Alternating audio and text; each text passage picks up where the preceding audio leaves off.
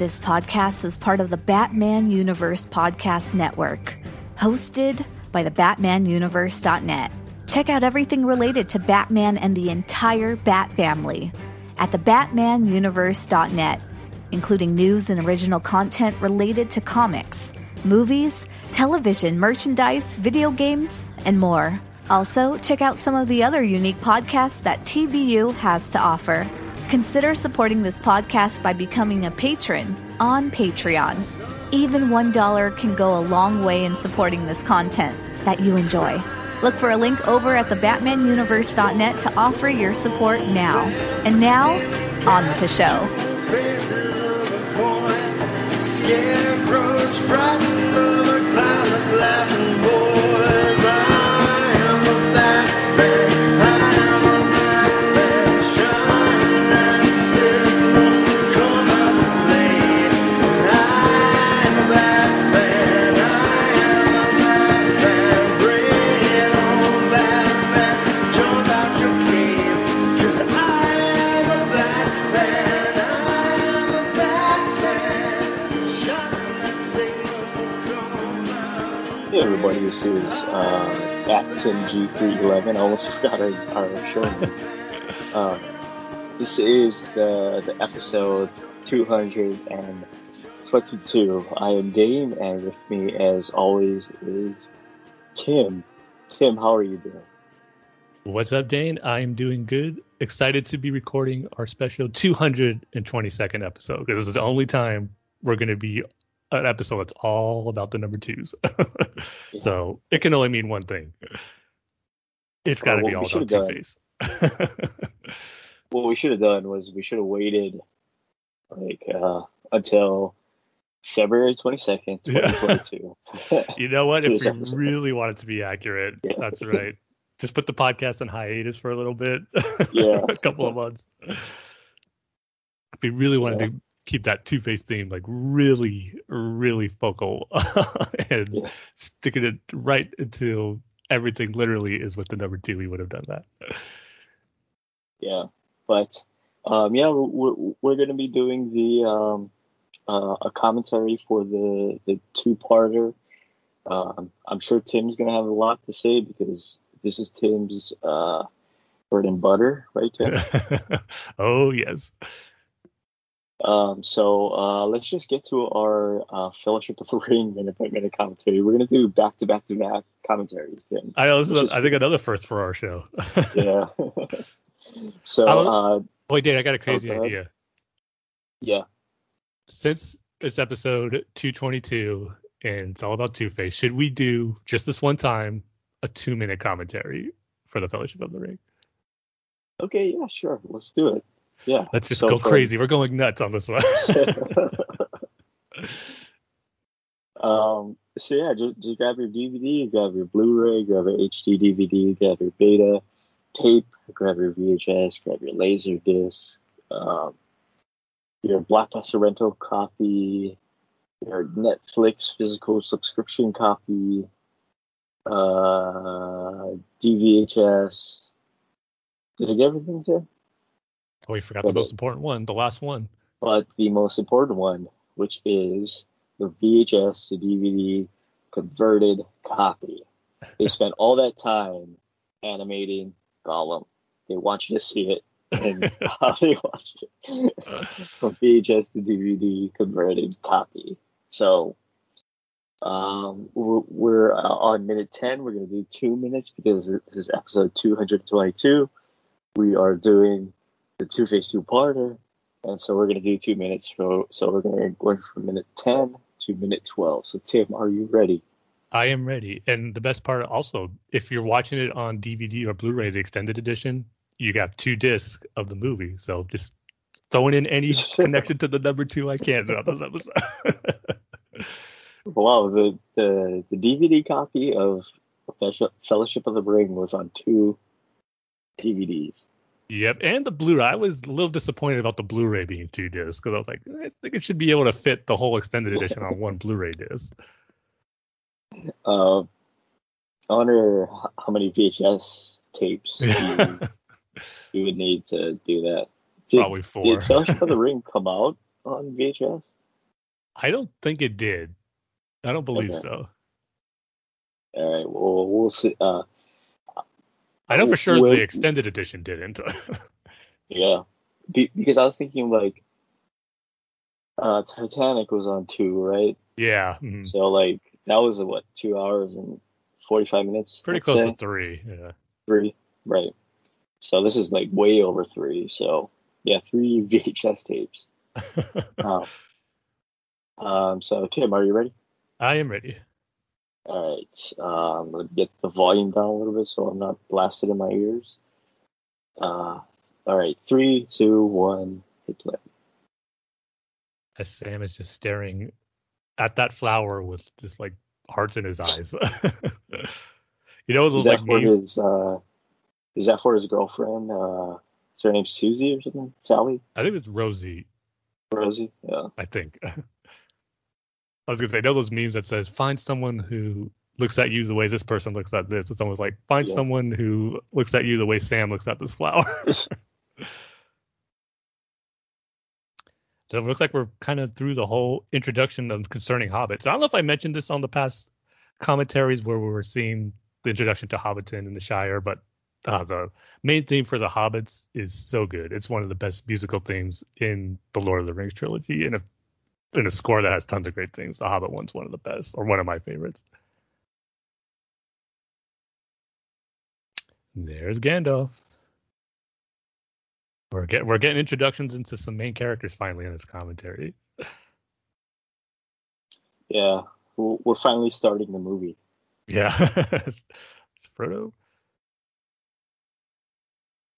And get going with the different techniques they were using to have the actors playing the hobbits appear small, some wide shots with some little people in there, and then some close-up shots where it's actually Elijah Wood. But overall, because I know that was a concern going into the movie from certain fans, like how are they going to pull off the hobbits with actual actors we're familiar with not being short. But the different techniques they use, I think Peter Jackson did a brilliant job with it.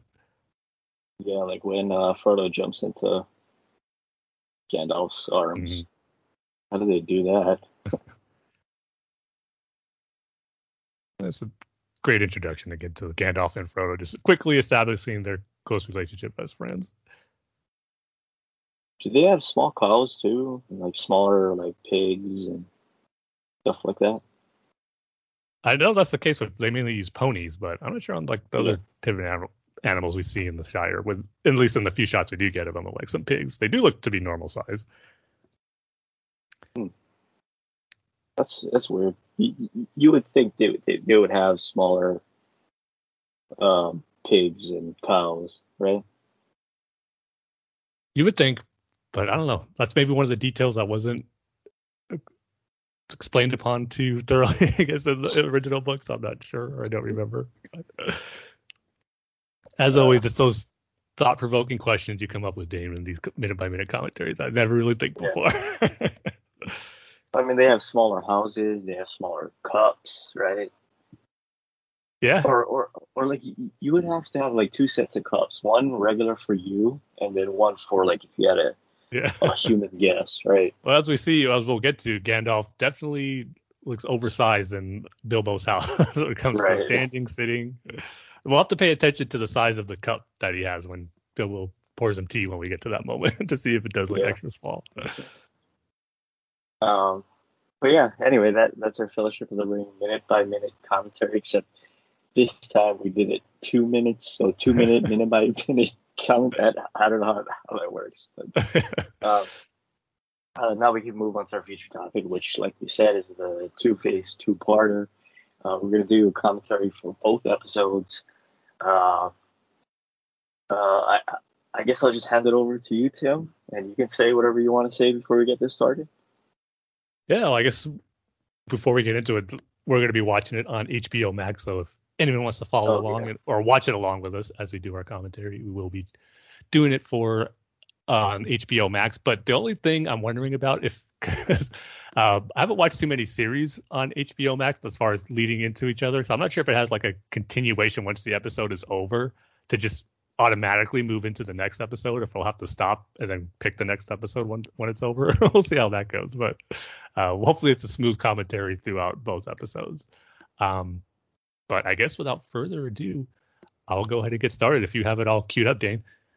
Yes, I do. So, you want to give the countdown, or? Yeah, I'll give the countdown. I'll give the countdown on 2, not 3, okay? So. Oh, and also, we're starting at 000, yes. right? Yes. Okay. Unless you want to bump it up to 002, but it might be too much of a hassle to get to the exact second. But okay, I'll give the countdown in 2, 1, play. Now, have you seen much of Batman the Animated Series since it's been remastered in HD, Dane?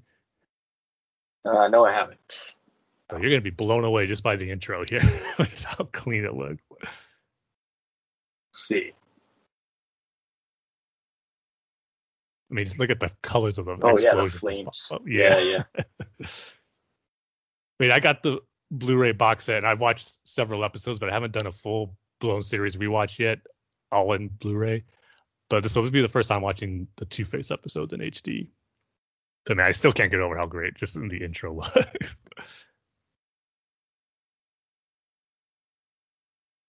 Now, the first question I want to ask you, Dane, regarding this episode and Two-Face in general, what was how familiar were you with the character of Two-Face before these episodes of Batman the Animated Series? Because I'm sure that shot looks better. Doesn't it? That shot looks way better than with the Thunder. Sorry, That's okay. I didn't mean to interrupt you. Feel free to jump in and interrupt when you're just in awe of how beautiful the series looks now. Well, that was the one shot I was waiting for. Yeah. Okay. Yeah. Sorry, I interrupted. That's okay. I just wanted to see how familiar were you with the character of Two-Face before seeing this episode, or was this your first introduction to Two-Face?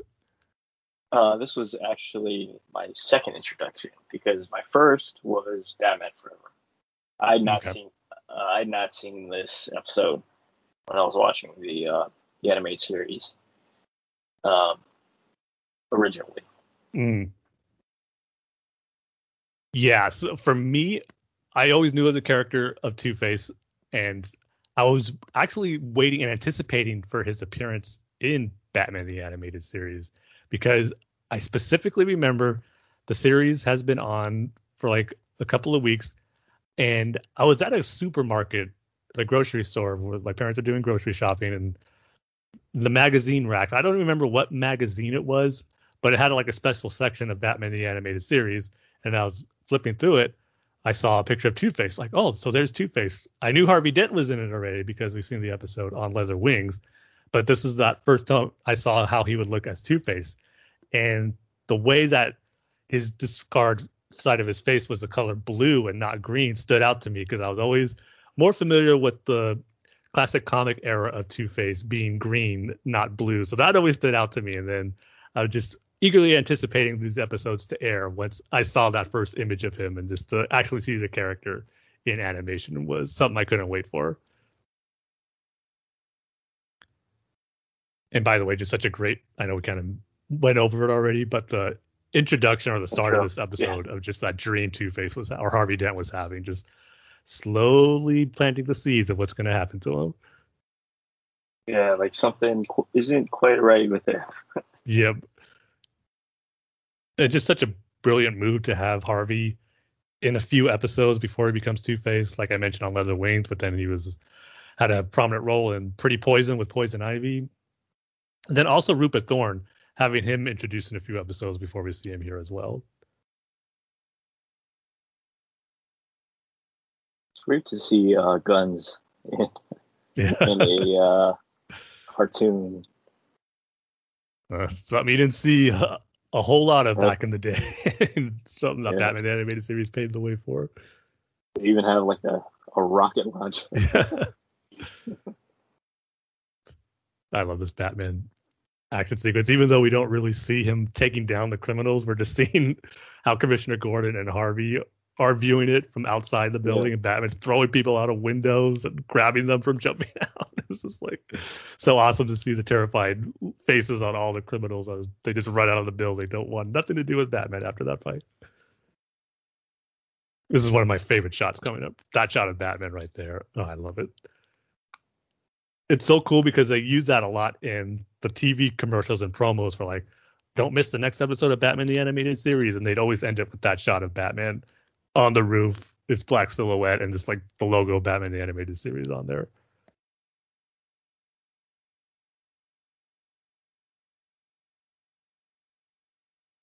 And Big Bad Harv is going to make an appearance as Muddy gets kicked on by one of Thorne's goons.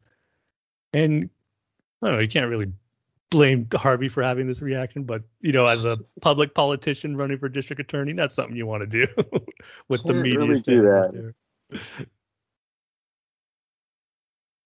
there. Can you imagine if your local DA roughed up a guy like this? I know. I mean, this immediately would have cost them the election, probably. Oh, yeah.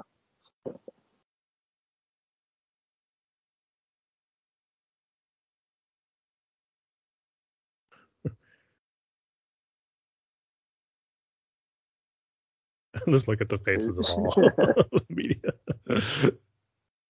So something's not right in his head already. Rupert Thorne's thug knows it. This guy's crazy. He's a maniac.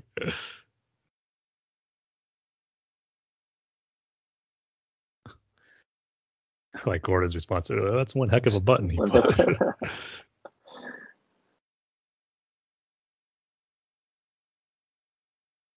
And Rupert Thorne's another character who I was first introduced in Batman the Animated Series. I know he was kind of in, believe, kind of the 70s comics of Batman as the mob boss then, but I've never read any issues with him prior to seeing him here in Batman the Animated Series. So he was kind of one of those characters as I was first watching it and I first saw his episode, which I believe was It's Never Too Late. And just wondering, is this a character was created for the animated series or was he based on the comics? I just haven't read yet. So, but definitely got my first introduction to Thorne here. And this is pretty much his only main appearance in Batman media besides the comics, because he doesn't show up in any movies or really any other TV shows that I can think of. But yeah, Bruce Timm and Paul Dini and Alan Burnett, Eric Radomski decided to use him as the main mob boss for Batman the Animated Series. So it doesn't get a much better appearance than in this series, or this interpretation of Batman, I should say. Yeah, and another thing too is, again, I'm not saying anything original, but how well the color cuts through the black. You know, so there is separation. You can kind of see what's going on. Yep. Whereas you look at something like Rise of Skywalker, and then you know, on Exegol, and it's kind of really hard to see what's going on. Whereas something like this, like the color really comes through. Especially when you see it in HD. Yeah. Oh yeah.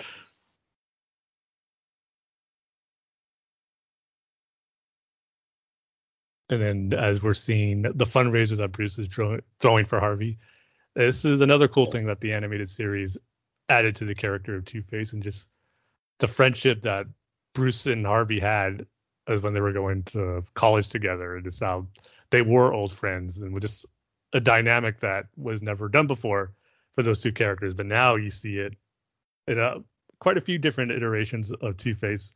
Even in Batman Forever, Two-Face tells Bruce he was a good friend right before he falls to his death when Batman throws all those coins at him, and other stories to follow. So just another great element of the Batman mythos that Batman the Animated Series created with the friendship between Harvey and Bruce.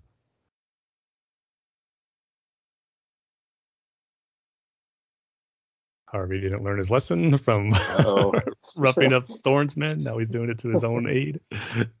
Oh, that ice statue got it pretty bad. I bet didn't see that coming. I know justice is blind, but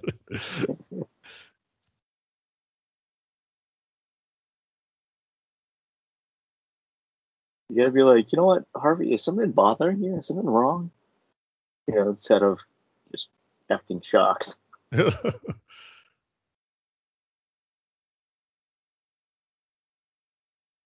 And I believe the character of Grace, Harvey's fiance, was created for this episode. Now, I'm not 100% sure on if there is another character she's based on in the comics or not, but I think she definitely paved the way for Gilda Dent that we get introduced to in The Long Halloween.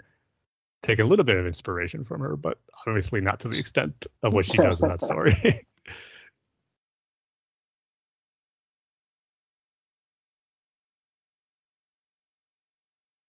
I mean, just the fact that they're talking about Harvey Dent going to see a psychiatrist to talk about his mental problems. his mental problems that he's having on a show aimed for kids in weekday afternoons. Yeah. That's another thing you don't see every day on a kid's show. No, you do not. This is such a great scene too. The way you got the rain going on in the background and the way I was it's about lit. to say, yeah, like the ambiance with the thunderstorm coming in, and it's all dark.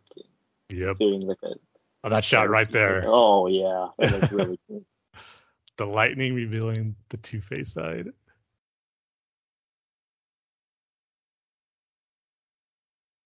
It's so good. It's her wanting to bring out his other personality of Big Bad Harv, and just the way Harvey was struggling, but does bring him out. And got to give props to the voice actor Richard Mall here, who voiced Harvey Dent and Two-Face. Just similar to Kevin Conroy, distinguishing his voice as Bruce Wayne and Batman in these early episodes. The voice difference between Harvey Dent and Big Bad Harv, especially in this scene, is night and day. It just performed so well by Richard Mall.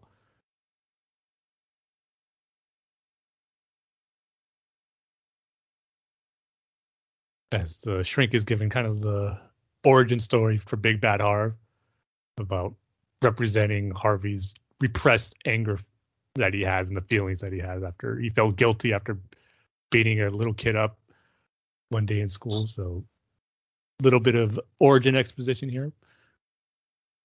Again, children's cartoon. Yeah. Talking about anger and being a bully. And for good measure, let's just have Big Bad Harv attempt to murder his psychiatrist here. Gee.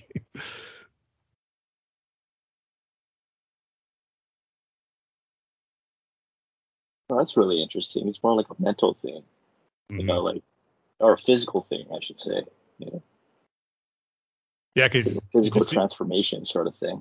Yeah, because you're obviously seeing the pain and struggle in his face when he does switch back and forth. Yeah.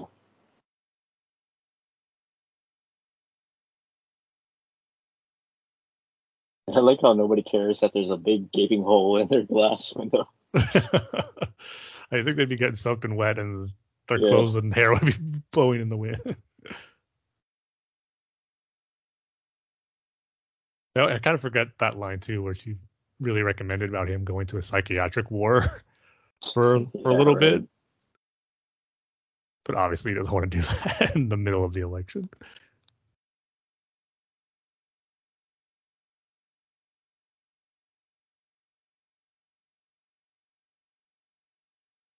A lot of parties and fundraisers in this episode. I know. At the first one in Wayne Manor, now we have this one. Very opulent ballrooms. A lot of opulent ballrooms in animated series Gotham.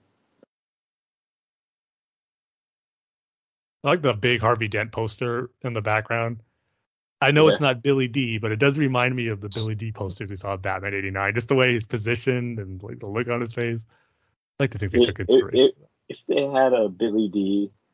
Harvey poster, a big poster like that, would you buy one? I mean, how could you not? Yeah. I wouldn't be surprised if they had one where he was winking too.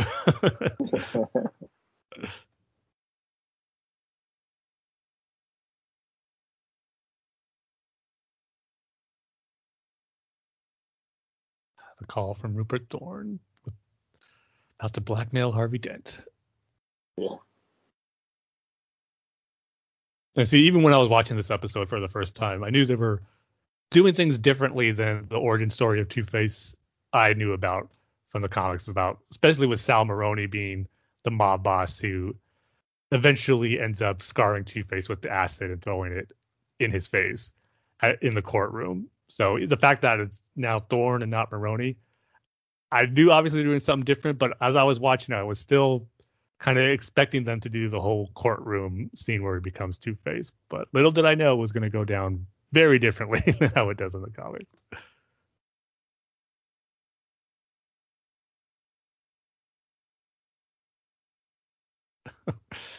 Bruce flirting and then just immediately snubbing his date or just some random woman who was at the party. Well, this is a little more important. Still a typical Bruce move. Yeah.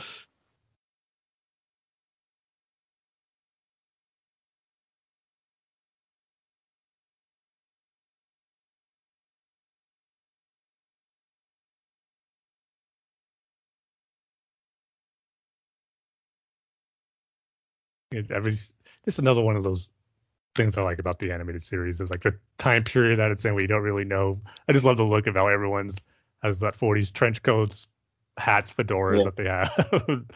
No matter if you're a mobster, a politician, just anyone, that's just the standard look in Gotham.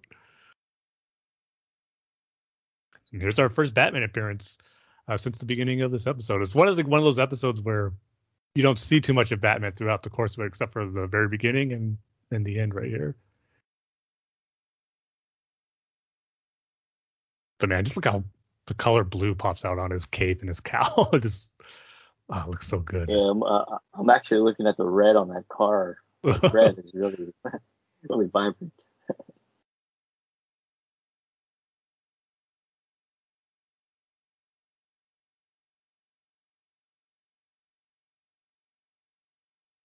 Bruce's tracking device didn't need a pretty good sized antenna he had to pull out of there. Technology is not, I guess, quite as advanced just yet.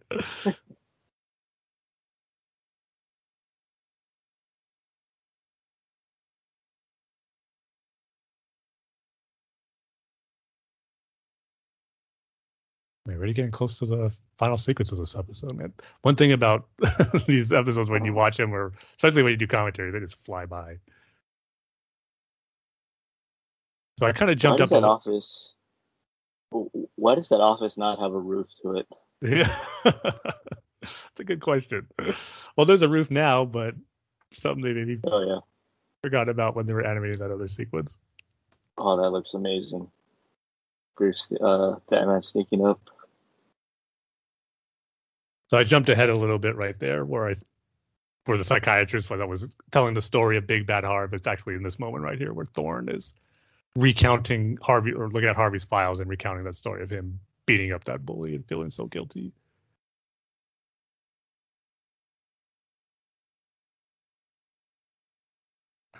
That sweat on Harvey's face that shot a few seconds ago. He is not doing good at this moment.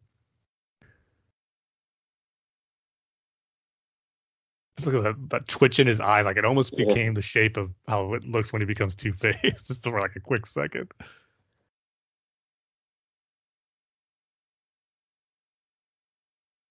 The animation's so good in this episode. Oh, yeah.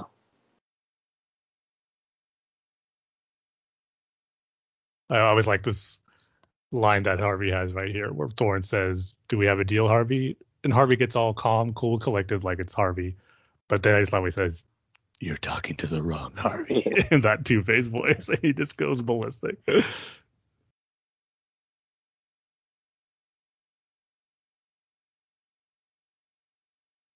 And Harvey has to be pretty fit and able to knock all those guys out, especially with Thorne, how big he is. Yeah, Fly Thorne. Yeah.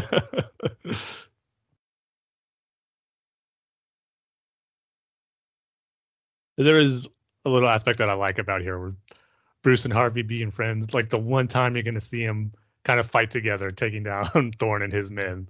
Not necessarily working together because Harvey kind of toss Batman away, but still, they're both going after Thorne's men and not each other here.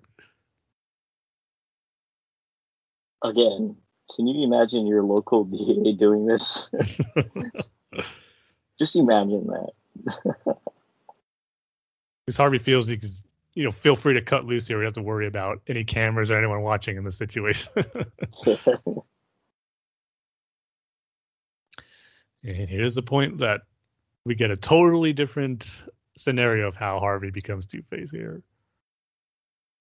And to be honest, it's something that I've been torn on because I've always liked the story of him getting scarred in a courtroom by Sal Maroni or some type of mob boss. But I never liked the idea of Batman being in the courtroom also in his costume, just sitting there as one of the people observing and then pushing Dent out of the way just to have it be on his half of his face. But in this scenario too, it works well. But the way, as we saw, the explosion hit Harvey, it is how it made him fly off. I'm just not sure if only scarring half of his face would be the extent of the damage there. I think it'd be a lot more worse than that.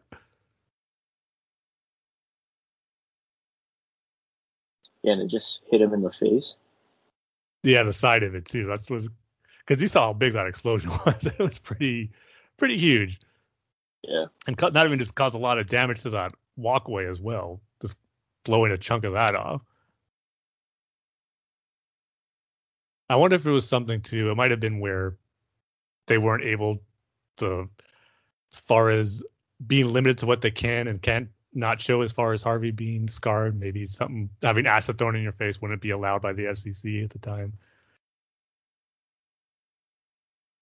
Gonna get our big Two-Face reveal here. Regardless of how it happened, this moment and sequence here is just so beautifully done. Yeah. We haven't gotten the full shot of Two-Face just yet. Just getting a little tease. We saw the color blue. Think we're gonna get it there, but nope, as he's looking in the mirror. And just a scream that Harvey lets out here. Again, the performance by Richard Mall, so well done.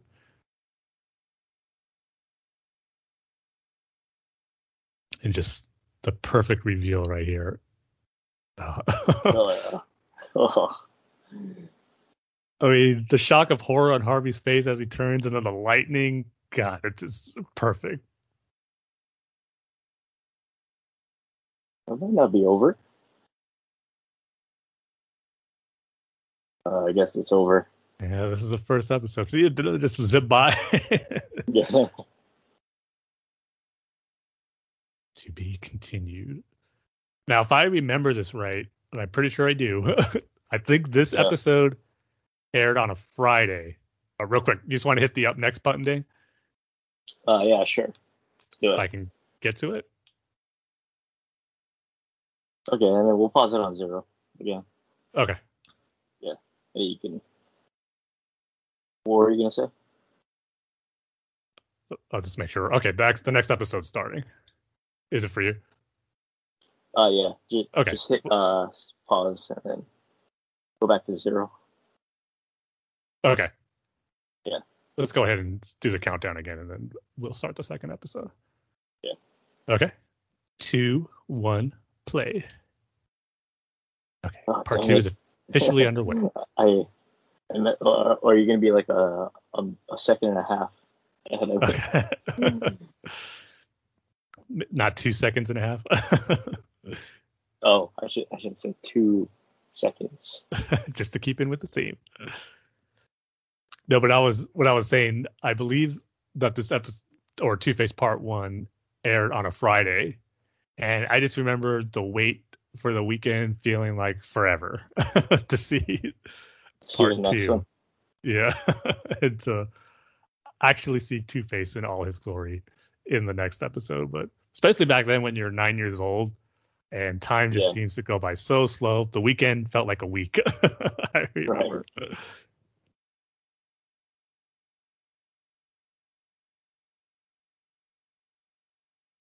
Let's see this beautiful lightning shot again. It's never gonna get old in HD. It looks amazing.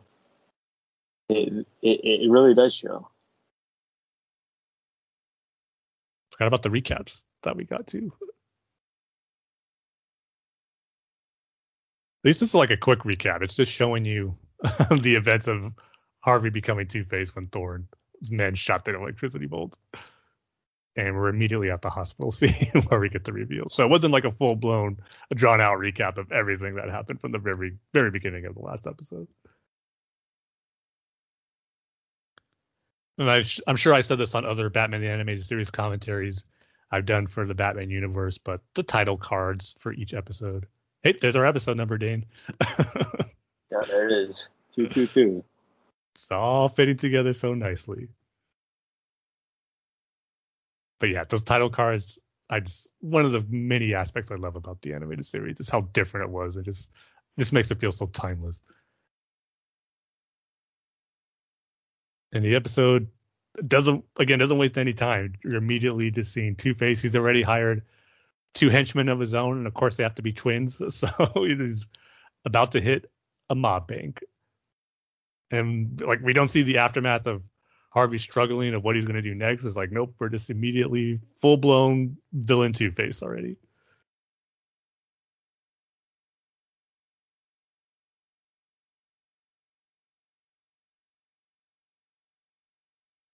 What kind of bank is this? It's like more like a bookie bank or something, like a betting Yeah, I bank. know. Because you see horse races going on the monitors back there.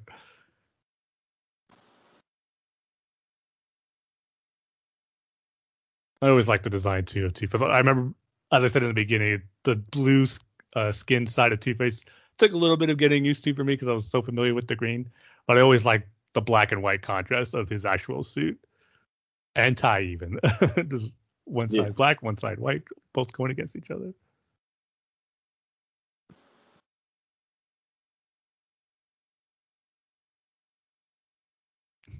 I just love the shocked face on Two-Face's henchman there, what he's like. Two-Face says, nope, we got to flip through the jewelry because that wasn't part of the plan. And he's like, what? Are you crazy? Two-Face just gives a mean slap.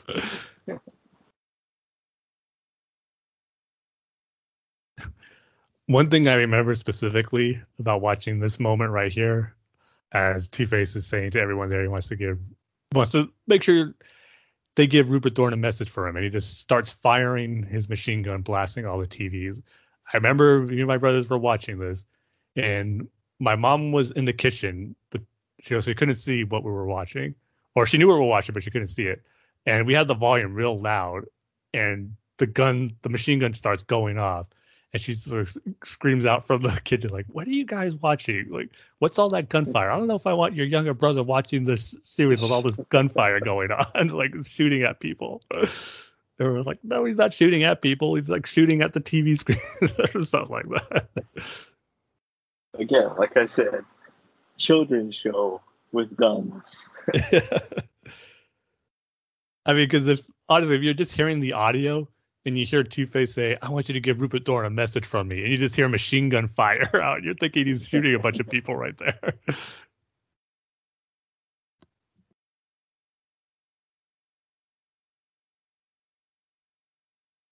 I always like Did they this show sequence. how? Did they show how the other side of the coin got all marked up? No, I think Two-Face had it all along, but I think you might just Oh. have to assume that it was either from the but should it be really from the explosion? I think it was actually like that from the start. Yeah. I do like the sequence because just how it goes nicely with the first dream sequence we've had of Harvey running down and trying to escape Big Bad Harv in his dream. But now we're seeing Bruce have a dream about how he feeling guilty and how he couldn't save Harvey. And so brilliant about this series, how it all goes back to the loss of his parents too, where we just got that moment where he's looking down and he sees his parents saying, why couldn't they save him? Just again, going into Bruce's mental state right here too, not just Harvey's. It's so beautifully done in this story.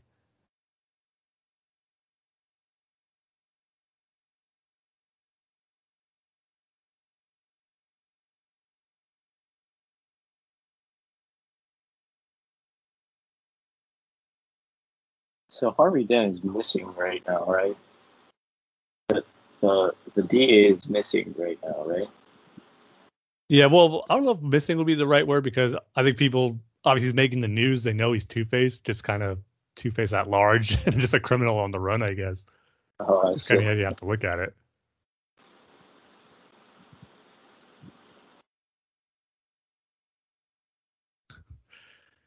And Thorne's men with that fake mustache. It doesn't even match the color of his orange hair. Not the greatest disguise. Just don't take off your hat. Yeah. Yeah, so Grace definitely doesn't know where he is. As she's saying she hasn't seen him since the hospital, doesn't know where he's at. I'd like to know too, like how long it's been since the events of part 1. I'd like to think it's a pretty substantial amount of time. I mean, not like a year or anything, but maybe a couple of months. You think Two-Face would kind of have to get certain things in order and find those henchmen, work out a plan to try to take Rupert Thorne down. So I don't think it was like a couple of days after that night at the hospital to where he became actually Two-Face. Right.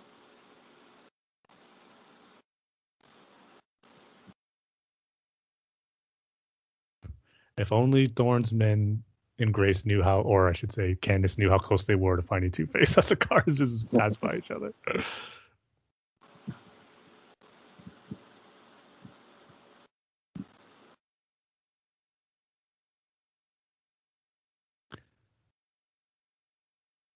About $65,000 and 3 stacks of pills. I like how he's just putting it in a wallet right here too. and he has a credit card with his name on there. It actually said Two-Face. Two-Face. I forgot about that. That's brilliant. He actually had a couple credit cards in there too. It wasn't just one. Regardless of what happened to Harvey, he still had good credit to apply for some new cards and be named. I know what his driver's license said. Yeah. Maybe that was one of the reasons that I think it's been a couple of months since the night of the accidents, because he had to apply for a few credit cards and it takes a little bit for you to get those credit cards. So yeah.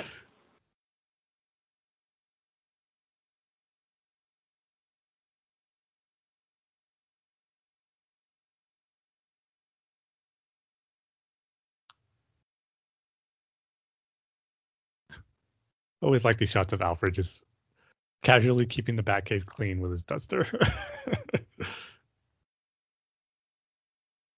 It's got to be constantly covered in dirt. That's why you see so many shots with him doing that in several episodes of him just cleaning several different areas of the Batcave.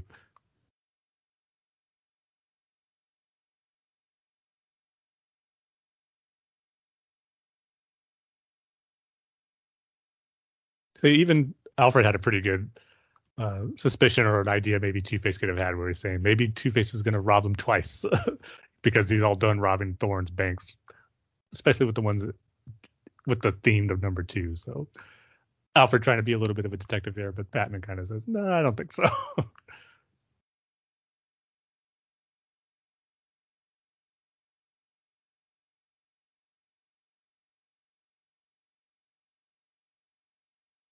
Always did like the Batman motorcycle helmet, where it's pretty much the perfect, almost identical design to the cowl, of course, just bigger because it has to be a helmet.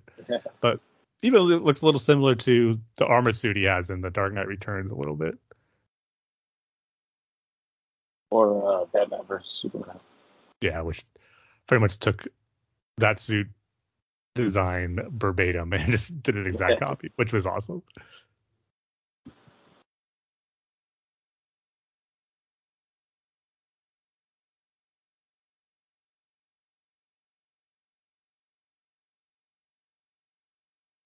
Always like these art styles right here with that close-up shot. It feels like those old like 30s cartoons. I don't know the exact term for those type of drawings, but it definitely stands out when you see the rest of the episode. But I always liked it when the animated series did that. It's one of those things that again gave it that classic animated feel that the series just has so much of.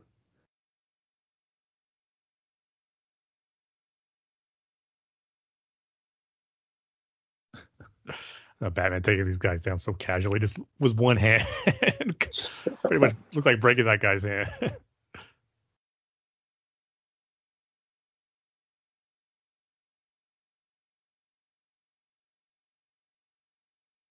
just wonder how close Batman would have been maybe to reveal his identity to Harvey here. If he thought that would have helped him get him back. Of course, that might have been a last resort, but he's first going to try to use Grace as someone who can help Harvey try to bring him back. And even mentioning that he still has friends, alluding to Bruce, even though he doesn't specifically name him. But I wonder if he was saving that for a last kind of ditch scenario type thing to get through to him, if he would actually reveal himself.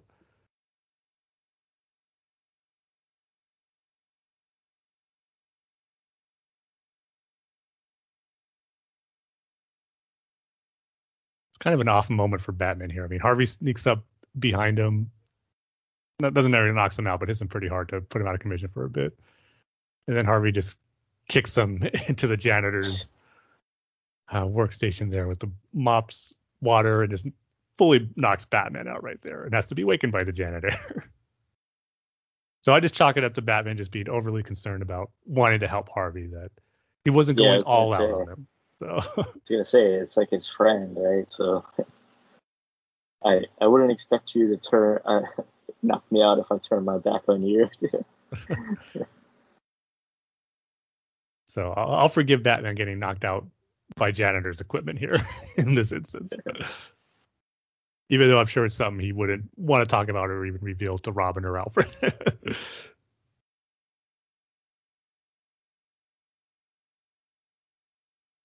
Why did Harvey have matches in his jacket? I bet you if they could, it would have been because so he would be smoking. Yeah, like a cigar or something. Yeah. Because there was some early designs of Two-Face that Bruce Timm did that show him with a cigarette and smoking. Just, really going for that mobster feel. Yeah.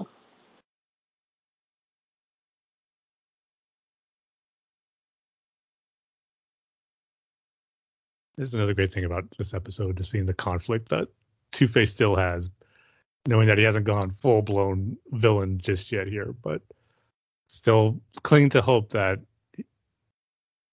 Grace, the love of his life, is still there for him. And maybe he doesn't possibly think they could have that normal future that they wanted together, but just you just see the conflict, how it took him so long for him to call her, and several coin flips too before it landed on the good side for him to finally call her, and just kind of see if there is still a little bit of hope for him to come back through Grace.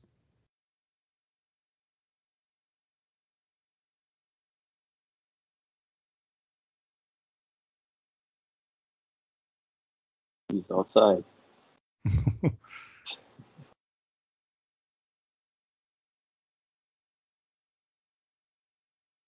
Oh, never mind.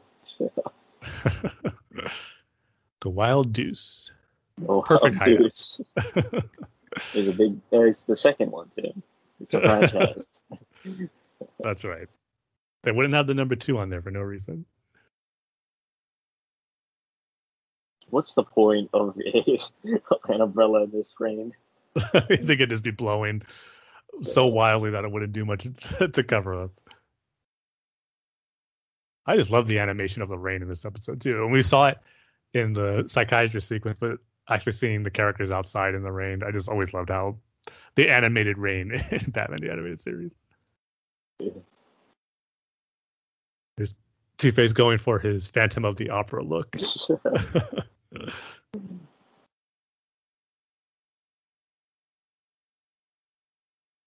He covers his hand though.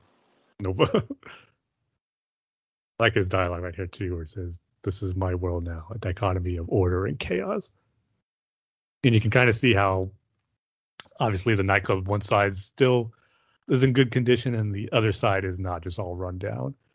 Yeah, even the small little window on the doors, one side is cracked and the other side isn't. Yeah, because you see light on one side and the other side is dark.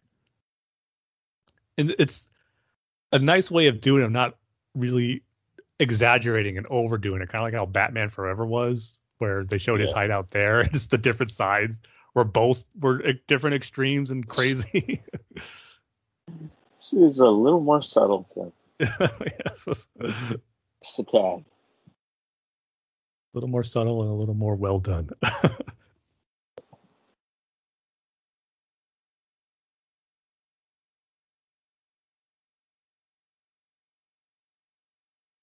I just love the expression here that Harvey has. Just that kind of sigh of just knowing that Grace has to see him like this now. But yeah, she still says she loves him. And Two-Face's men there, I don't know what happened to them. I wonder if they're dead or they just get knocked out. Because it's part of me thinks, you would have heard the gunshots, but part of me thinks they didn't show up, but there's like knives in their backs. Yeah.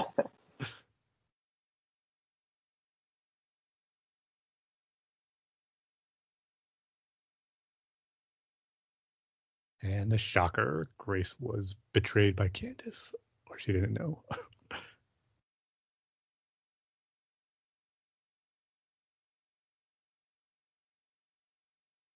But at least see Thorne's honest here. He doesn't make it like she betrayed Harvey. Thorne actually tells Two-Face, no, she thought she was alerting the police and she wanted to help you. Still, Two-Face still can't help feel betrayed.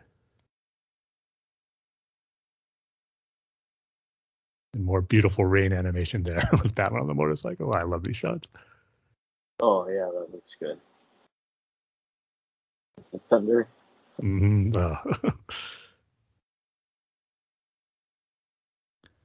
See, man, Batman's still hurting from landing in that janitor's workstation there. Still groaning and having a hard time getting off that bike. You wouldn't think that would he'd get taken out by a janitor's push cart. I know. Like I said, not Batman's finest hour, but we're just going to chalk it up to him wanting to help his friend and just being overly concerned about him. Yeah.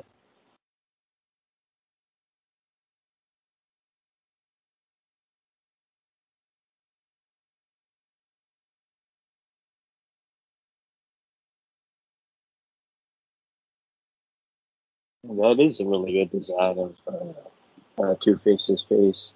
Mm-hmm.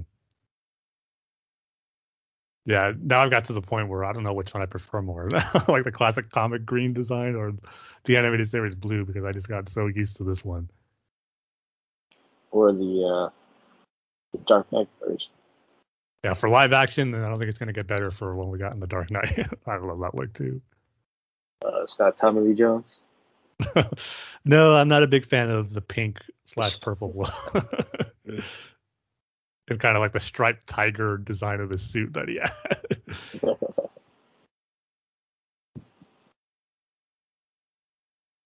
Don't shoot at a chandelier.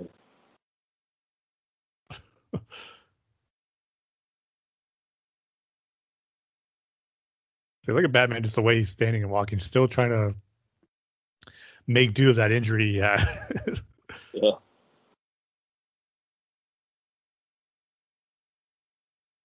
Even Two-Face is doing fairly better in the fight with Thorne's thugs than Batman is here. Looks like Grace gets her moment too to take down Candace. Oh. You hit yourself in the head with the vase. Yeah, that didn't look like it felt too good. I always remember this moment of Thorne kind of pleading for his life. This was in the preview on the episode after part 1, and just remember seeing that. I was like, oh man, what's going to go down between Two-Face and Thorne here? And like, where's Thorne at too? Because he's covered with like, I didn't know it was a chandelier that fell on him in that seeing the preview after part 1, but just remembering, just couldn't wait to see what was all going to go down and where he was at. And I think this has become kind of an iconic moment here too, with Batman throwing all the coins to mess up Harvey's one lucky coin to make his decision. Because Batman Forever did the same thing, except that Batman had a bunch of coins in his pocket apparently, or in his utility belt. As you do, Tim. As you do. Yeah. You have a bunch of the same coins in your pocket. And I got to give a shout out again to Richard Mole and his performance here. Just the performance he gave of just how desperate he was to find his coin, and that last scream he lets out, just like his whole life is ending right there. It's not that type of scream he let out where he just doesn't know what to do without that coin. It was just sad to see, and just beautifully performed by Richard Mole to give that performance to make you feel that way for Harvey, where you're just seeing this person you saw several episodes ago just being a bright district attorney now falling from grace, and just seeing the tears that Grace had for him there. And I just love the music here as Batman flips that one coin for Harvey. The way it's on the soundtracks. I think it was played also too in the Scarecrow episode, but it's one of my favorite pieces of music in Batman the Animated Series. That's it. Yeah, that was really good. Such great episodes, man. It's great storytelling. Especially the conclusion to the story. Yeah. I like that. I mean, apparently his time in the mental hospital didn't help.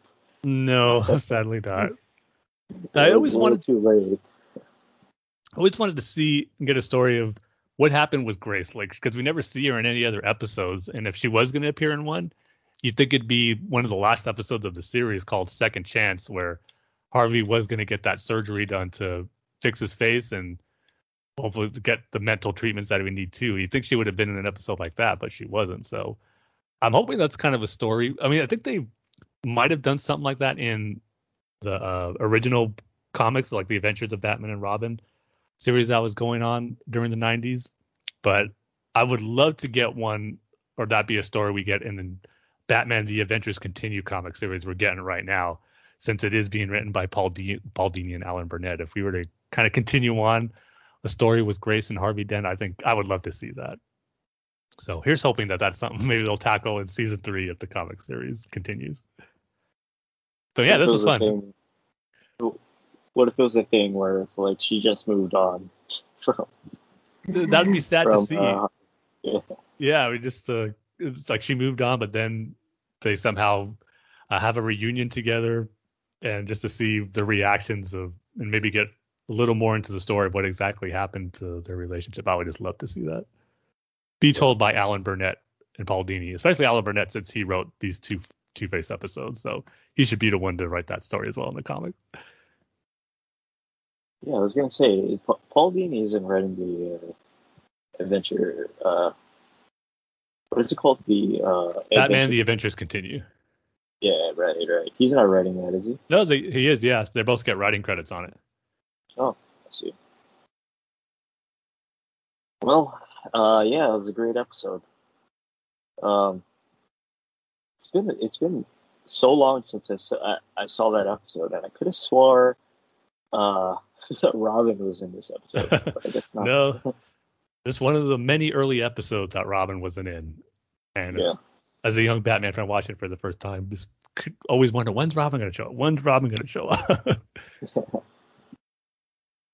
Yeah, and again, it's weird how they just straddle that line between, you know, this sort of this content for adults with you know, the mental illness thing, and then Harvey getting, you know, scarred by the acid. Yep, the gun violence too. Breakdown, the gun violence, all of this stuff while maintaining this children's cartoon, which is amazing.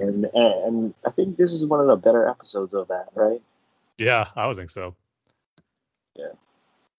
It just is all a part of makes Batman in the animated series the classic that it is.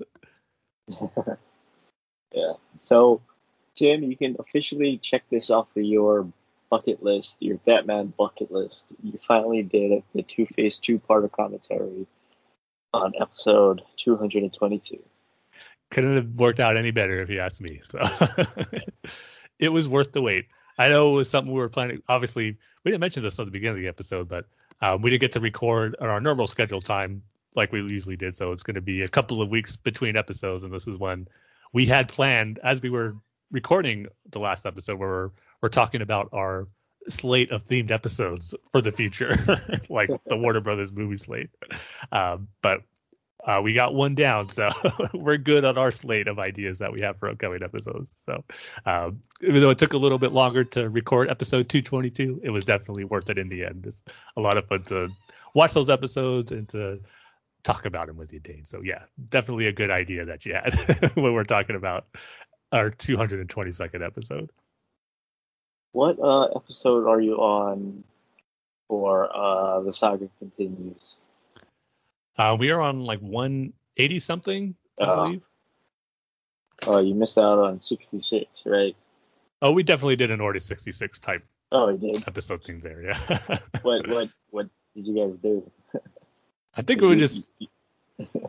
I think Kyle did a Palpatine voice for like the first few minutes of the episode, where you're just doing it in a Palpatine voice, but I don't think he lasted very long to do it for the whole episode. That you guys did like what's it called? Like a. You're just gonna watch that one scene where Palpatine says. Yeah, I actually wouldn't mind that. Watching it over and over, watching it 66 times. Oh, by that time you'll be sick of that scene. I don't think I would. Yeah, I gotta rewatch Revenge of the Sith. It's been a while since I saw that one. My second favorite Star Wars movie. Yeah, because I rewatched Phantom Menace and Attack of the Clones. Oh, so I might as well just recently. finish it off with Revenge of the Sith. Yeah. It's almost like you got to now. Yeah. But yeah, that is our featured topic for this episode. 2 parts, Two-Face on episode 222 commentary. Hopefully you enjoyed that. Hopefully you watched along with us, right, Tim? Yep. And yeah, just had fun just watching those episodes again and just hearing our anecdotes about the episode. Hopefully you enjoyed that too. But now we can move on to our news section, which is Leslie Grace has been cast as Batgirl. Again, someone I haven't really heard of. I didn't watch In the Heights, which I guess she's most known for, but Mm-hmm. I guess she's a good actress, right? I mean, we've been wrong before. Yeah. I'm kind of in the same boat as you. I'm not really too familiar with her as an actress, but as you said, in kind of most articles that are talking about the casting when it was announced, is how that was her breakout role in The Heights, and how she really stood out in that. So, yeah, I'm expecting her to be a really good Barbara Gordon. And even though I haven't seen her in anything, I'm just excited that it's just kind of another layer that this movie is actually happening after hearing about it for so long. We got the directors, and now we have our Barbara Gordon, and it's Leslie Grace. So I'm excited for it, just the fact that things are happening where the movie's going to become a reality pretty soon. So now hopefully they can start shooting pretty soon, and we'll have a Batgirl movie on HBO Max. I still got to remember it's an HBO Max exclusive. Yeah. So, and another bit of, it's not officially confirmed yet, but just yesterday it was being reported that J.K. Simmons is going to reprise his role as Jim Gordon in the Batgirl movie. So if that's real, then just another cool thing about the Batgirl movie, bringing J.K. Simmons back, because he definitely didn't get his moment to shine as Jim Gordon. Not that he was bad in Justice League, we didn't get enough of him. He was just basically in 2 scenes, and the 2 scenes he was in, I thought he was a really good Jim Gordon, and you want to see more of J.K. Simmons as Jim Gordon. So I'm glad. Looks like we might get the opportunity to have more of that, and just to have him really be a focal point, with him obviously being Barbara's father, and just to have that be a dynamic of the movie is something I'd be really excited about to be seeing. So hopefully that ends up being accurate as well. So we'll see as the movie. I'm not sure when it begins production, but I imagine it's going to be pretty soon, as we're getting all these announcements about it. So should be fun. Yeah, you could say J.K. Simmons had 2 minutes of screen time. Nice. I was hoping to get some type of 2 connection in the story, and you did it, Dan. Yeah. I think you actually might be right about that. Just being 2 minutes. And it's 2 casting announcements, so there you go. Leslie Grace and J.K. Simmons. So. We're still on our Two-Face roll here. Is this movie actually happening, Tim, or is this just we're gonna stop production, or something's happening and then he goes into development hell for a little bit? Hopefully not. I mean, it seems like it's been in that situation for a while now. Yeah. I mean, The Flash is happening, and we never thought we'd see the day, but the cameras are rolling on that. So we just gotta be a little more patient with Batgirl. Once camera starts rolling on that, then we can hopefully breathe a sigh of relief that it's actually going to happen. Yeah. But anyway, let's move on to our review. And Tim, you're we're gonna review The Long Halloween Part 2 Yes. of this episode. This episode's all working out so beautifully with the number 2. Yeah. We got a review of Batman The Long Halloween Part 2. And, of course, sticking with the Two-Face theme, Two-Face plays a heavy role in this part of the story of The Long Halloween. So this episode couldn't have worked out any better. But we got to think of a good rating scale for this one, though. How many 2s you can fit in a sentence? Or a theme? I don't know. It has to do something with 2, so yeah. Well, I'll try to think of something by the time I get to my score.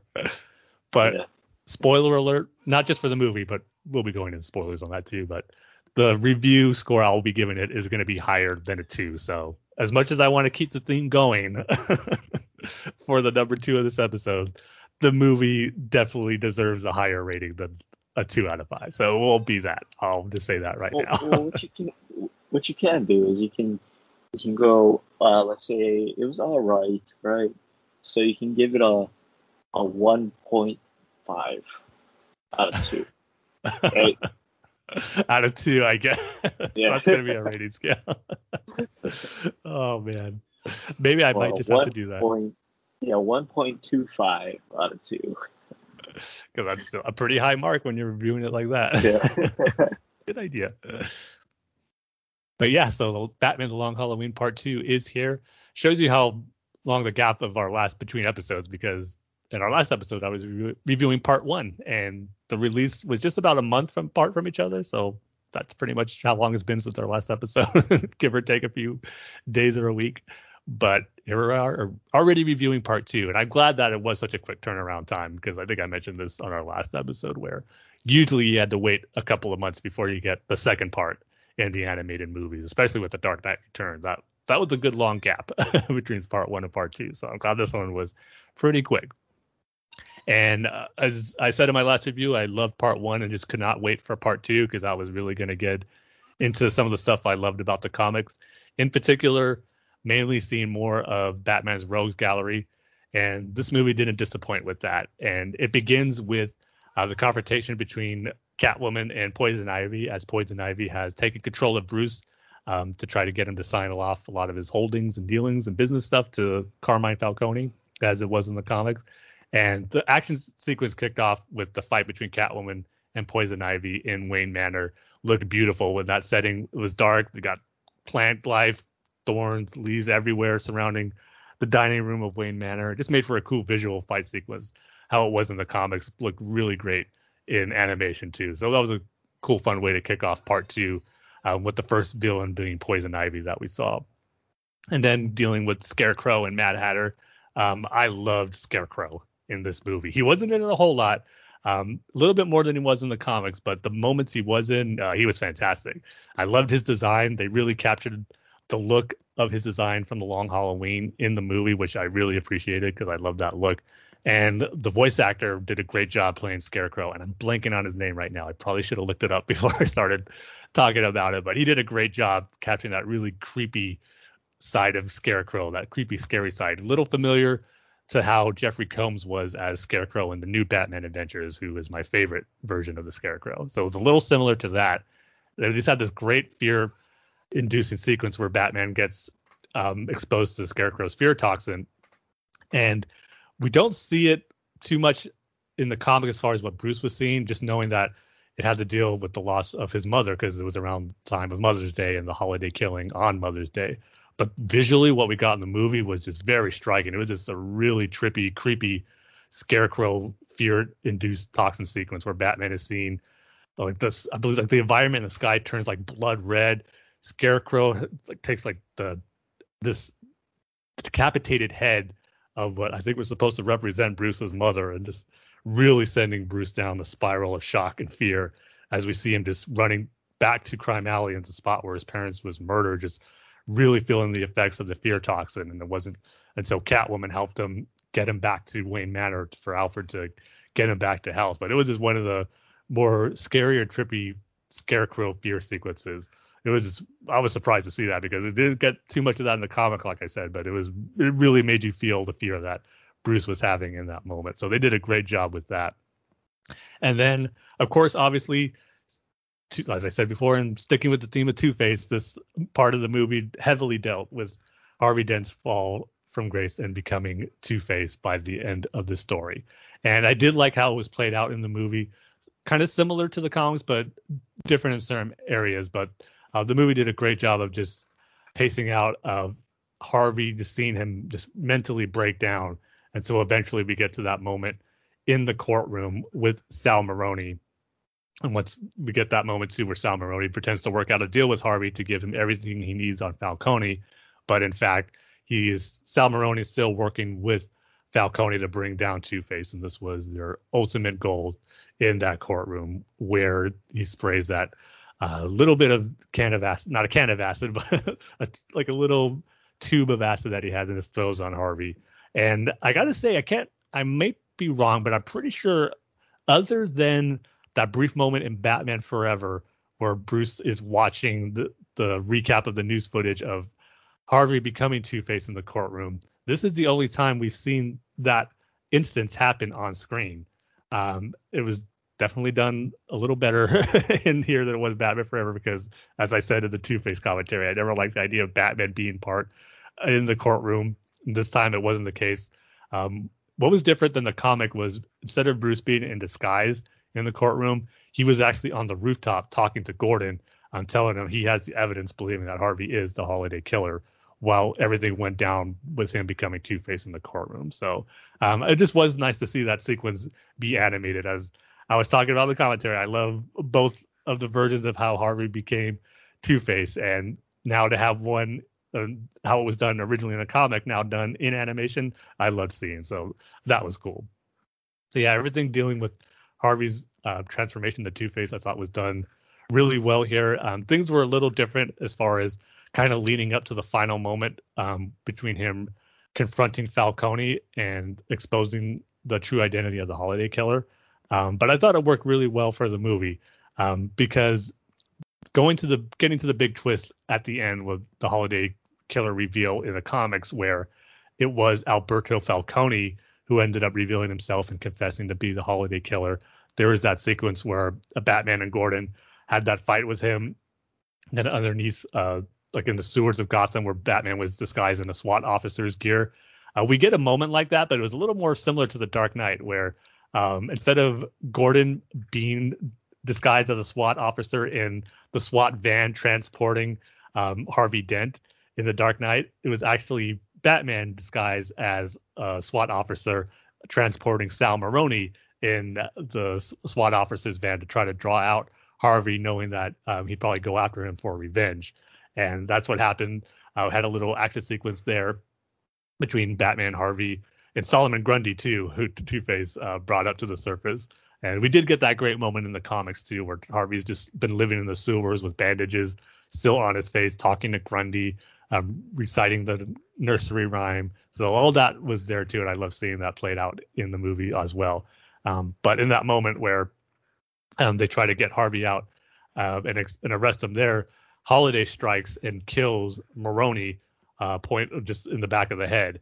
And as Batman's about to go after the Holiday Killer, Two-Face kind of stops him, just like saying, no, like don't go after him, kind of protecting Holiday, revealing that he kind of knows something about who the Holiday Killer really is, and planting that seed in Batman's head that maybe Two-Face probably isn't the Holiday Killer.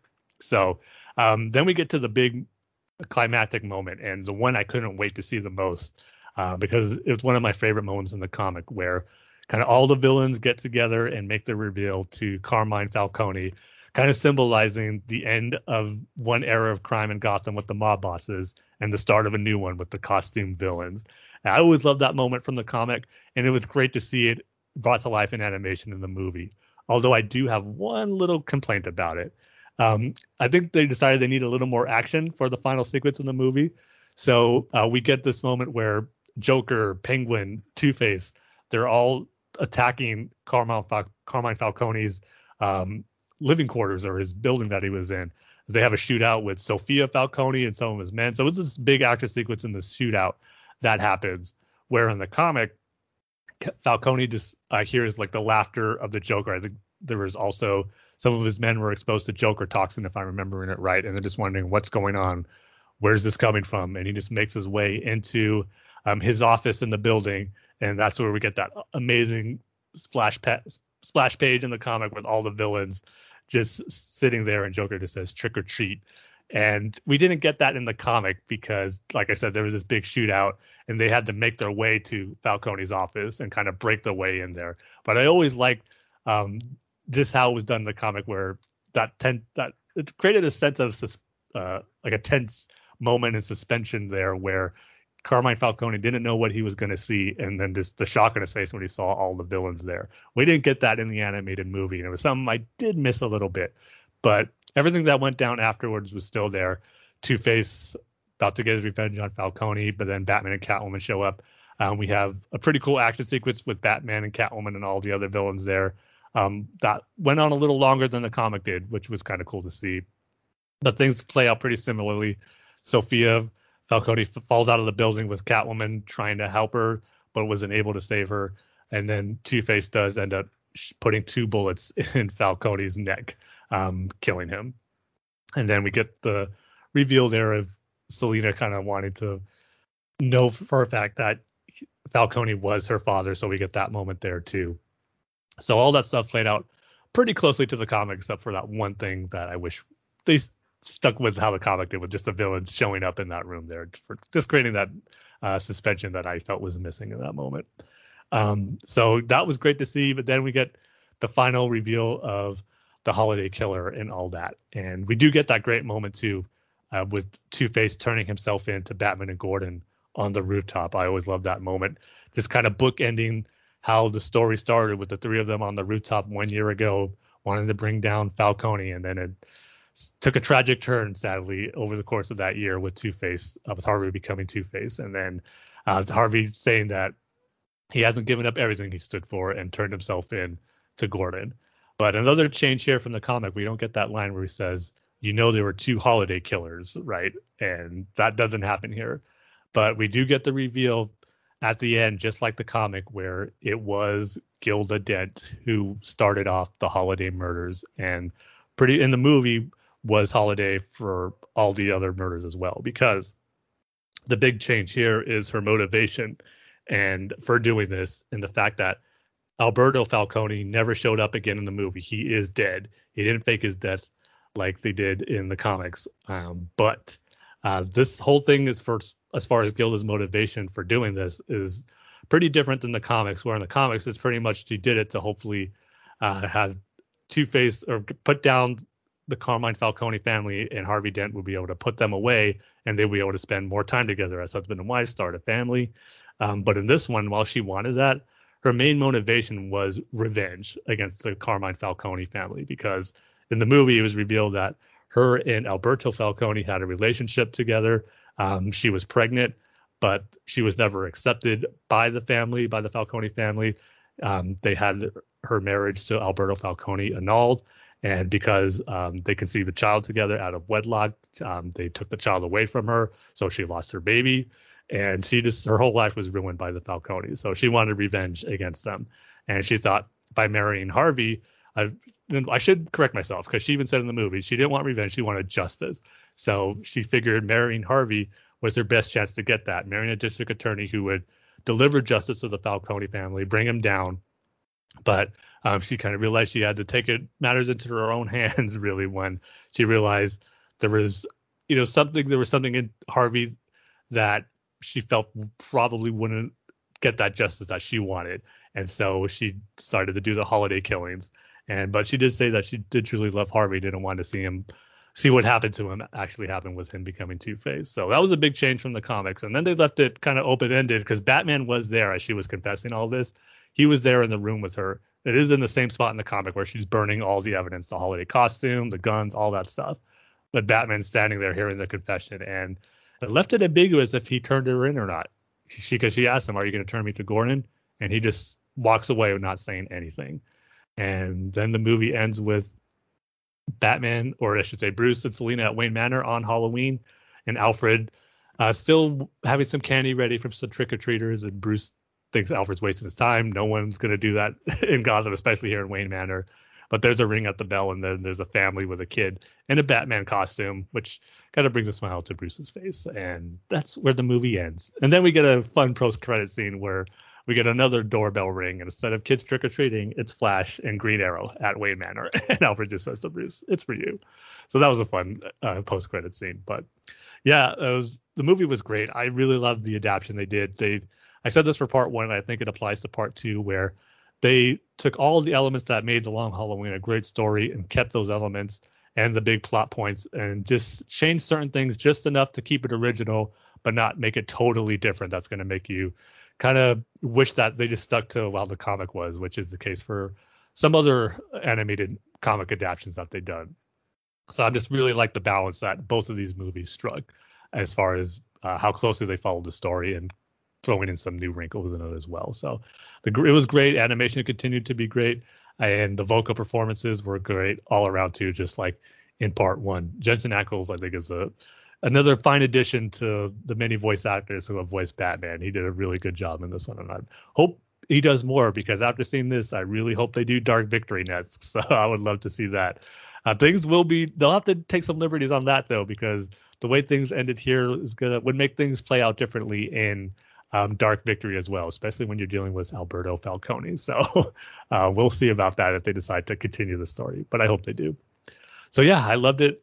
It's up there. I think it's one of the better Batman animated movies. I really hope they do a Dark Knight Returns and combine both movies into one release to watch it as one big long movie, because I think that would be made for a great story that you can see it all together as one put together movie.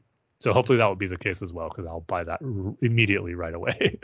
So if I were to score it, I would go ahead and give it 4.5 out of 5 times I could fit the number 2 in an episode or in just any part of a conversation or a sentence. And if I'm going to use your rating, Dane, I guess I would give it a 1.5 out of 2. 1.5. You turn out a 1.85 out of 2. It's easier just to say 1.5 out of 2. But all right. Well, I guess I'll watch it then. Yeah, definitely check it out. Has it got the Tim seal of approval? It definitely does. Yes. Okay. 2 thumbs up. If I could throw that type of rating scale in as well. Yeah. All right, so I guess that's it for this episode. Our 222 Two-Face 2-parter, Long Halloween Part 2, second part. I guess you could say. You fit a lot of number 2s in there. Yeah, I fit so much I ran out. Yes. So yeah, I would say episode 222 was a rousing success of being a Two-Face theme episode. So just go over to BatmanUniverse.net, Facebook.com/Batman Universe, Twitter handles at Batman Universe, the show's Twitter handles at Batfans Podcast, Tim's Twitter handles at TimG311, my Twitter handles at DaneSurfBanana. Rate and reviews on iTunes. You can email the show, batfanswithoutpants@gmail.com. Tim, like we say at the end of every single episode, we love each and every one of you with all 2 of our hearts. You knew that was coming, right? I was wondering where you were going to fit that in. All right, we'll see you guys. See you next time in 2 weeks.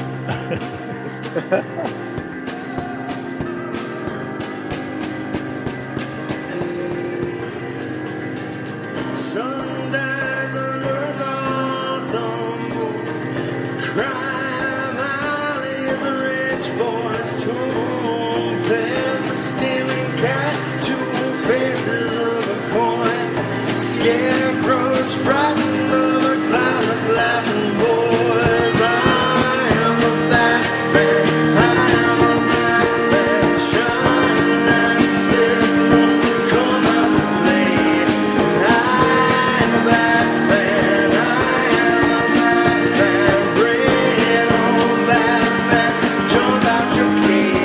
Cause